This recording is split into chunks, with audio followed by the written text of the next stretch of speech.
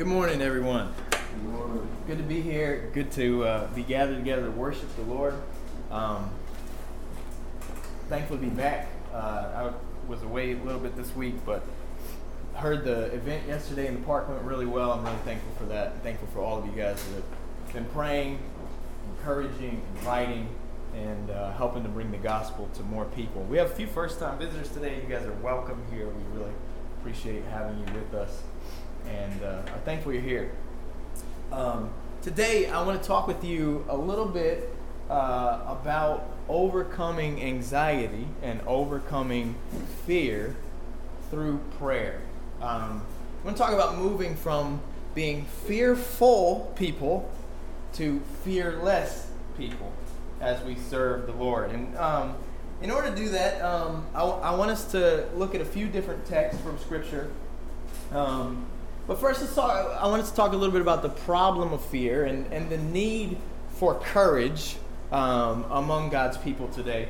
Then we're going to talk about the key to becoming courageous. What do we need to do in order to find real courage when we're afraid? How do we overcome our fears? And then finally, I want us at the end to talk a little bit about what the Bible shows us to be the source of all courage, the way to becoming courageous. So it's important to talk about this because fear is a big problem in our culture and in our society and in our own lives. Isn't it true? You look around and we are a panic-stricken society. We are fearful people. All you got to do is turn on the news and you can see that we have a lot of things that we worry about. Or all you got to do is just listen to conversation on a day-by-day basis, or just think about what's going on inside your head all day long, right? I mean, we are a fear-stricken people, and I've found that actually Christians, we often don't do much better at this than the world does, and so I think it's important for us to really consider this for a moment. I remember when I was young, my parents, knowing that I was a fool, would take me and sit me with older people and just leave me at their home and let me try to soak up some of their wisdom. They were hoping that somehow it would just kind of rub off on me. And I learned a lot. I think, a lot of good things from spending time with older people. But one of the things that I noticed was that older people tend to worry a lot. And that kind of shocked me, kind of struck me. I would think, well, if I grow up, I hope that I worry less. But I've noticed that many older people do tend to worry a lot. Now, I realized later in life that the reason older people worry a lot is because they know a lot. And the more you know about the world that you live in, the more there is to worry about, the more the bad things there are to think about. And so there's a sense in which I used to think that young people were more fearless or more courageous than the older generation. But what I've realized now is that our youthful courage is really more of a delusional courage. It's a stupid courage. That's what it is. Have you guys seen on YouTube or on Facebook, these people post these little videos of epic fails? And you see these young people trying to do these crazy things, and they always end in disaster, right? And that's kind of the way we are. What I've realized is about young people is we're less cognizant of the dangers in the world, and so we tend to be, in some ways, more courageous. But it's a courage that actually leads to our own downfall often, or leads us to get us in trouble. Truth is, though, that even as I was reflecting this week on my time as a young person, as a teenager, and I feel like I'm still young, but I remember back when I was a young teenager that I was just as paralyzed by fear and anxiety as any older person I hung out with. And the more I thought about this, people who are young can be just as troubled by fear and anxiety as the elderly. We may even be courageous in some areas, but still be panic-stricken in others, paralyzed by fear in other areas. And I think about when I was young, I was really afraid about when I was Zach's age. There was a girl at school that I liked who made fun of me in front of the whole class for wearing tight jeans. And I didn't have any control over that. My mom bought all my clothes. I didn't get to decide what I wore and all that. But today, if you wear tight jeans, that's a cool thing, right? But back then, everybody was wearing baggy jeans, and yet I had these tight jeans that I had to wear. And I remember her making fun of me in front of class. I was devastated by that. I remember for probably 2 years just being afraid every time I went to school. What is somebody going to say about what I'm wearing? You know, how they're going to make fun of me. They're going to say how stupid I look. Man, that stuck with me. I still remember that today. I remember also sometimes we're afraid of how we sound. I remember the first time I preached in front of a group that recorded my lesson, and I got to listen to my voice, and I was horrified. Who is that person talking? I sound much better in my head than I do on tape. I've noticed that. Sometimes, and that's a big problem actually for preachers too. We may not be as, you can tell today I'm not so concerned about how I look, but sometimes we're very concerned about how we sound. Oftentimes we're worried about what's going to happen to us. I think about this every time I take the subway. I'm reminded of there's always one of those news stories out there about somebody getting slashed on the subway or pushed on the tracks or something like that. And so I'm always like hugging against the wall and staying away from there's always something in life to worry about. Maybe it's relationship problems. I remember it took me a while to find somebody who would stay with me. So I remember often being worried about being single and worried about staying single and then worried even when I thought I might have a relationship that was going to work out, worried about becoming single, And we do that a lot, right? Technology hasn't helped us with this either. Sometimes you're getting a message and that girl sends you a heart emoji, and you're trying to figure out what does that heart emoji really mean, or why isn't that guy following me on Instagram? Does he really not like me? And we tend to just worry about all these different things that are going on day by day. I remember when I first started dating Lindsay, we both had iPhones, and so you can tell like when somebody's messaging you or not. And there'd be times also when we message on Facebook or something, and I'd send her a message, and then it would say she's active now, and she's not messaging me back, and I'm just like struck by panic. 10 minutes go by, and I'm terrified of maybe she's kidnapped, maybe something's happened to her, right? I remember when I was your age, Zach, at school, I was terrified of anyone in school finding out I was a Christian. For 3 years in high school, I went trying to do as much as I could to keep people from knowing that I was a Christian, because I was terrified of what they think about me. And I also remember oftentimes in my life being stricken by fear because of my own sin, because of problems, guilt over sin, and fear of confessing sin to God and fear of confessing it to other people.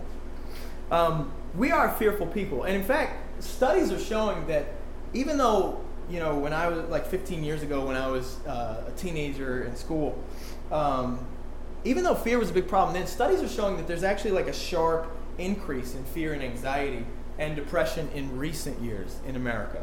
And people are trying to figure out, why is this? Some people say it's the news. Today, you don't have to turn on the TV to get news. You just get the updates on your phone like all the time. And you're just constantly being bombarded about bad things that are happening. And the more you know about things, the more there is to worry about, right? In the world. It used to be the world was smaller, and you didn't know as much about what was going on, as much about the bad things going on. Some people have pointed to technology as a big problem for this, and that people are spending so much more time on their smartphones, and because we're spending so much time on Facebook and Instagram and Snapchat, we're struggling with fear because of social comparison. That is, we spend so much time looking at other people's lives as they present them on their profiles that it gives us endless opportunities for comparison. And they always look better than us, right? There's always somebody out there who looks like their life is so much better. Whatever the reasons, we're in a world that's full of fear. It's driven by fear. And I want to suggest this. Our problem is not that we are afraid. It's that we're afraid of all the wrong things. Our problem is that we fear all the things that really, at the end of our lives, won't matter to us. And we're so consumed with those fears that we spend very little time thinking about the fear of God, which ought to matter to us and will matter for all eternity. We need courage. We need the conviction, the courage that will lead us, and this is my definition of courage today, that will lead us to choose to do what's right in the face of danger, in the face of opposition, in the face of resistance. Somebody said that today's leaders are more like stars than heroes. Today's leaders are like stars. They consult people before they speak. Heroes, though, consult their conscience. Stars are surrounded by crowds, but heroes often have to walk alone as they try to do what's right. In a world like this, we're desperately in need of Christians, people of God who will stand up and be courageous to do what is right, to shine like stars in the darkness around us. We often think of courage as something that, a few really important people need, like a few people on the front lines at war, or maybe people in high government positions. They need to be courageous. But I want to suggest to you today that actually every single one of us, at some point in our lives, if we're going to be who God wants us to be, at many points in our lives, we're going to need to act on heroic courage. Just to live the life that God wants you to live in this world takes heroic courage. And so we need to figure out, where does this courage come from? And how do we get it? I'll tell you this, churches have been destroyed for lack of courage. Families have been torn apart for lack of courage, because people were stricken by fear and unable to do what needed to be done in the moment. So I'll tell you this, parents have ruined their kids because of lack of courage. Unwillingness to say to their kids what they needed to say, help their kids in the ways that they needed to say. So we need courage.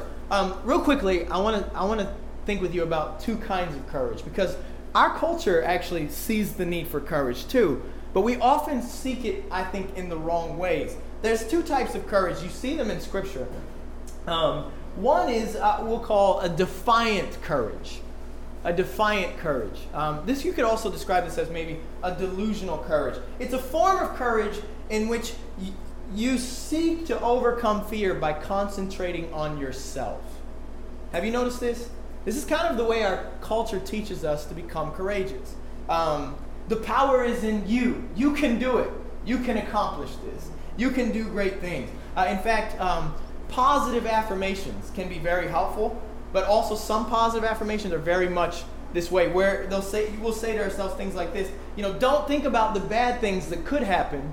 Think about only good things that happen. Those bad things, they won't happen if you just think about what is good. If you just think about the good. You see this in the Bible. There were some kings that had this syndrome. There was Pharaoh in the ancient times, said, "Who is the Lord that can deliver you out of my hand?" He had no fear of God. His courage was all in his own strength. Sennacherib was another ancient king who got his whole army destroyed because he said, "What God could deliver you from my hand?" These were people who had all their courage was rooted in themselves, and they found themselves in trouble because of it. Here's the problem with that kind of courage. If you look to yourself to become courageous, if you look inward to find your courage, the problem is that eventually that's going to fail. Because the truth is, bad things do happen. And you can't just think them away. It may work for a while. You may have the strength. God may give you the strength to be able to do things that you think you're doing on your own ability and to be courageous in certain ways. I'm not saying that never works, but it won't work for the long haul. It won't work in the end. And so the Bible teaches us a different kind of courage. It's on display in 2 Chronicles chapter 20 with the story of Jehoshaphat. This is one of those weird parts of the Bible that we don't read that often. I'm thankful that some of you women were getting together and studying the book of Chronicles recently. But 2 Chronicles chapter 20, there's a story about this king, and he's got all of his enemies are coming up against him. People that the Israelites, this king of Judah, they had treated these nations well. And God had told them, don't hurt these nations when you go into the land. And then now the nations who had been treated well by them are coming against them and attacking them and trying to destroy them. And so in 2 Chronicles chapter 20, Jehoshaphat, the text says in verse 3, that Jehoshaphat was afraid. Here's the king of God's people, but he's stricken by fear. So what did he do? The text says that he turned his attention to seek the Lord. And I want to suggest this is what I would call, and you see all throughout the Bible, a dependent courage. A courage to turn to God and depend on Him. One of the problems is that sometimes when we're afraid, we run everywhere but to the Lord. We run to all the wrong places to try to overcome our fears. Instead, Jehoshaphat calls the whole nation together and seeks the Lord in prayer. And listen to his prayer. Look at verse 5 and listen to what Jehoshaphat says. He says in verse 6, O Lord, the God of our fathers, are you not God in the heavens? Are you not ruler over all the kingdoms of the nations? Power and might are in your hand, so that no one can stand against you. Did you not, O God, drive out the inhabitants of this land before your people Israel and give it to your descendants of Abraham, your friend, forever? Skipping down to verse 10, he says, Now behold, the sons of Ammon and Mount Moab and Mount Seir, whom you did not let Israel invade when they came out of the land of Egypt. They turned aside from them. They did not destroy them. See how they are rewarding us by coming to drive us out from our possession, which you yourself have given to us as an inheritance. And listen to this, verse 12, Jehoshaphat's prayer. He says, O our God, will you not judge them? For we are powerless before this great multitude who are coming against us. Nor do we know what to do, but our eyes are on you. You see this? That's a dependent courage. We are powerless against this great multitude, but our eyes are on you. And God answers his prayer in chapter 20 and verse 15. And he tells Jehoshaphat, he says, Don't fear or be dismayed because of this great multitude, for the battle is not yours but God's. In verse 17, he says, You need not fight in this battle. Station yourselves, stand and see the salvation of the Lord on your behalf. And you know what happens? The next day, Jehoshaphat courageously goes out to battle, knowing that there's no way he can win this fight, that God's going to have to win the battle. And you know what God does? They don't even fight. God turns the armies against themselves. They have infighting. They wipe out themselves. And Jehoshaphat and his army never even pick up a sword. The Lord delivers them because their eyes are on him. Notice this in chapter 20 and verse 30. I love this. The text says that God, the kingdom of Jehoshaphat was at peace, for God gave him rest on all sides. Now this is a very important thing that you need to remember. This text is telling us that peace from fear, peace from anxiety, peace is not achieved, it is received. Peace is not achieved, it is received. That is, peace didn't come from Jehoshaphat's own strength, his own wisdom, his own power, his own greatness. It came from depending on God, turning his eyes on God, and God gave him peace. He gave him rest on all sides. So let's talk for a moment about the key to becoming courageous, because that's exactly what you see in this text. And if you read the Old Testament, you're going to see this all throughout the Old Testament. The Bible tells us over and over again that the way to overcome anxiety, the key to becoming courageous, is to learn to pray your fears. That's what the book of Psalms are all about. The majority of the Psalms are about the psalmist pouring out their heart to God and bringing their fears and their troubles to God and praying their fears. So I want to suggest that learning to pray your fears is one of the most important things, one of the most important disciplines you can practice in order to learn to overcome fear. So how do we do this? And that's what I want to talk with you about for a few moments. I want to share with you 4 texts. We're not going to spend much time on them, but I want to share them with you quickly from the New Testament to teach us a little bit about how to do this. First, in Acts chapter 4. Do you remember the disciples of Jesus, the ones who were closest to him? Do you remember when Jesus was arrested? What happened to all the disciples? The courageous guys who said, "We'll go to war with you. We'll defend you to the end," ran away. The only ones that followed him at a distance, far enough away that they thought nobody would know they were actually his disciples. They were cowards. But then after Jesus dies and he's raised from the dead and he gives them the Holy Spirit, something about them totally changes. And one of the things that Luke points out in the book of Luke about Jesus, and then he points it out all through the book of Acts about the disciples, is that they became courageous because they were constantly in prayer. They became courageous because they were constantly in prayer. Luke will note that all throughout the book of Acts that the disciples were praying. And I want you to notice this. In Acts chapter 4, it's the first time that the sword has come to them. They've been arrested. They've been in prison. They've been threatened with their life. And they've just gotten released because they didn't really have anything to get them on.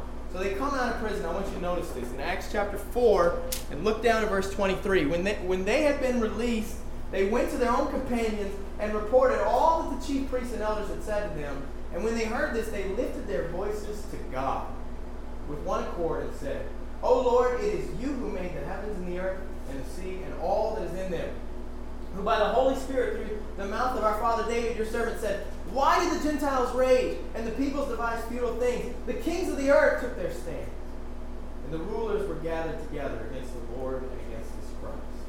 For truly in this city they were gathered together against your holy servant Jesus, whom you anointed, both Herod, Pontius Pilate, along with the Gentiles and the peoples of Israel, to do whatever your hand and your purpose predestined to occur. And now, O Lord, take note of their threats. Grant that your bondservants may speak your word with all confidence, while you extend your hand to heal and signs and wonders take place in the name of your holy servant Jesus. And the text says that when they prayed, the place where they had gathered together was shaken, and they were all filled with the Holy Spirit and began to speak the word of God with boldness. You see that? They're being threatened. You know they're being tempted with fear. What do? They run to God, and they run to God in prayer. And one of the things that this teaches, I want to point out 4 things about how we learn to pray our fears. The first one here in Acts chapter 4 is that we need to learn to pray our fears biblically. We need to let the Bible, the scriptures, teach us how to pray our fears. Did you notice that in this text? What are they praying at the beginning of this prayer? They're praying about who God is, and then quickly their thoughts turn to Scripture. They let the Scriptures teach them how to pray. And I want to suggest this. One of the best things that I've done in prayer is letting the Bible teach me how to pray.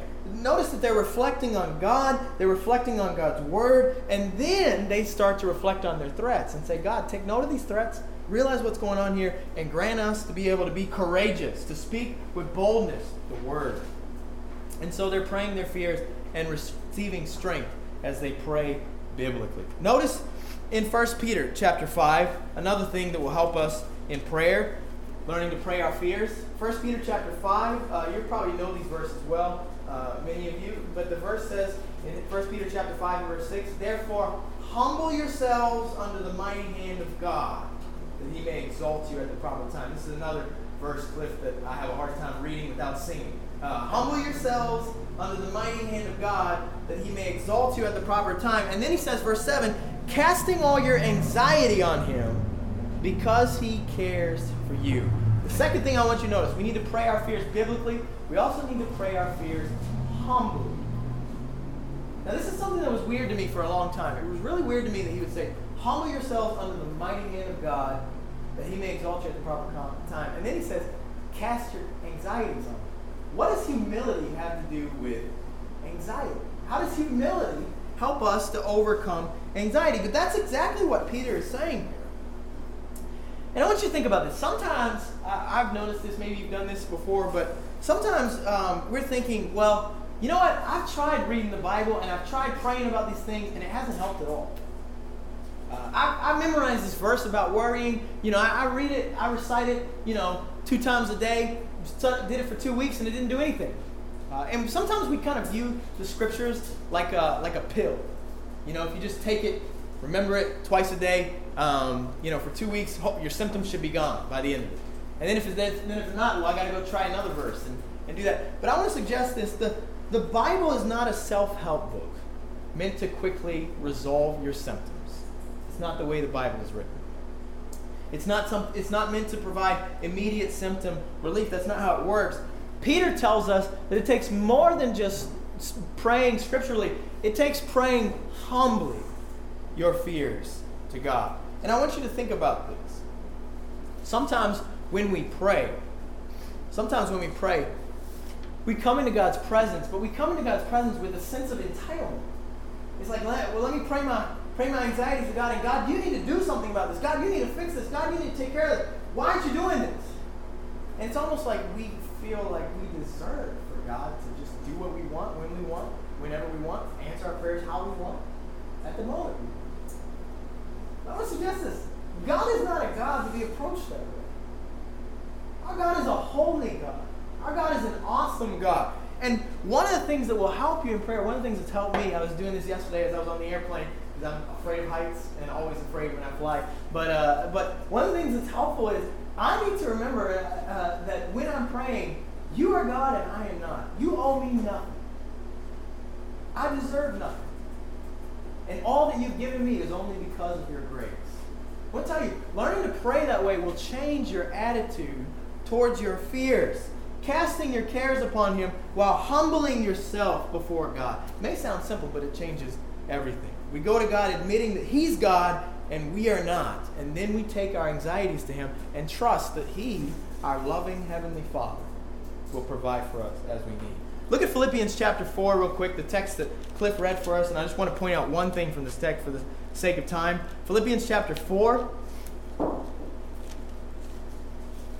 Notice what Paul says there about how to overcome anxiety. He says, rejoice in the Lord always. And again, I will say rejoice. Let your gentle spirit be made known to all men. The Lord is near. Be anxious for nothing, but in everything by prayer and supplication with thanksgiving, let your requests be made known to God. And the peace of God will guard your hearts and your minds in Christ Jesus. Did you notice this? We need to pray biblically. We need to pray humbly, but we also need to pray thankfully. And for a long time, this is another one of those passages that didn't really make sense to me. Why? If I'm in trouble, I need to pray my requests. I don't need to pray thanksgiving at this time. This is a time where God needs to answer prayers, not be thanked for answering things in the past. But actually, Paul says that part of the cure for anxiety is learning to pray with thanksgiving. And I want you to think about this. I saw this in Psalm 98. Oftentimes, the Psalms are recounting the good things that God has done. I want to suggest this, that really the food that will nourish your faith and turn you from a fearful person into a fearless servant of God. The food that will nourish your faith is the faithfulness of God. And we need to be doing that in prayer. Prayer ought to be a time, all throughout the Psalms you see this, in which we are recounting the faithfulness of God. That's what Thanksgiving is. It's remembering God did this, and then He did this, and God did this throughout history, and He's delivered His people in the past. And remember that last time I was afraid? He delivered me from that fear too, and He's taken care of me through this. And even though it didn't turn out the way I thought it would, the Lord still had my hand in all that. That's what Thanksgiving is all about. And we need to learn to pray with thanksgiving. Notice too, he says in verse 9, or in verse 8, that whatever's true, whatever's lovely, whatever's a good report, whatever's excellent, whatever's worthy of praise, let your mind dwell on these things. That is, I should be spending more time dwelling on the faithfulness of God than the things that make me afraid all around me. But think about this. This isn't what we do often, right? We spend our days, reading the news. We spend our days, on Facebook seeing all the negative, terrible things that people post on there. And we fill our minds with those things. And then we wonder why we're struggling so much with fear, when really we haven't taken any time to just reflect and be thankful to God.